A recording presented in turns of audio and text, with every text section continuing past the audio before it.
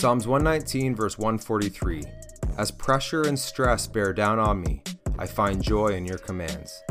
Listen, gentlemen, when air enters into a balloon, that balloon begins to expand and grow.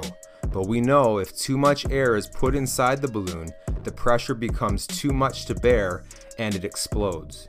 Now, the reason why it explodes is because there's a limit or a maximum capacity of room inside the balloon for the air pressure. It can only take so much. As men, we all deal with pressure in our own lives.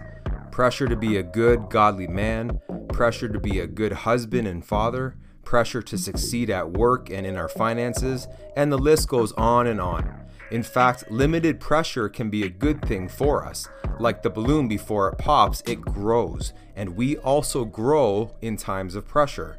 But also like the balloon, if too much pressure is applied, we also will explode. At times, we need some pressure to be released.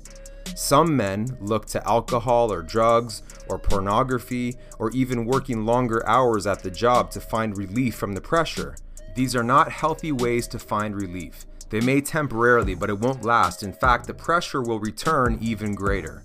True relief is found in Jesus. True relief is found in the promises of God's word.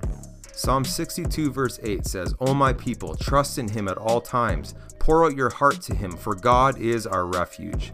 So gentlemen, pour your hearts out to God and find relief today from your pressure.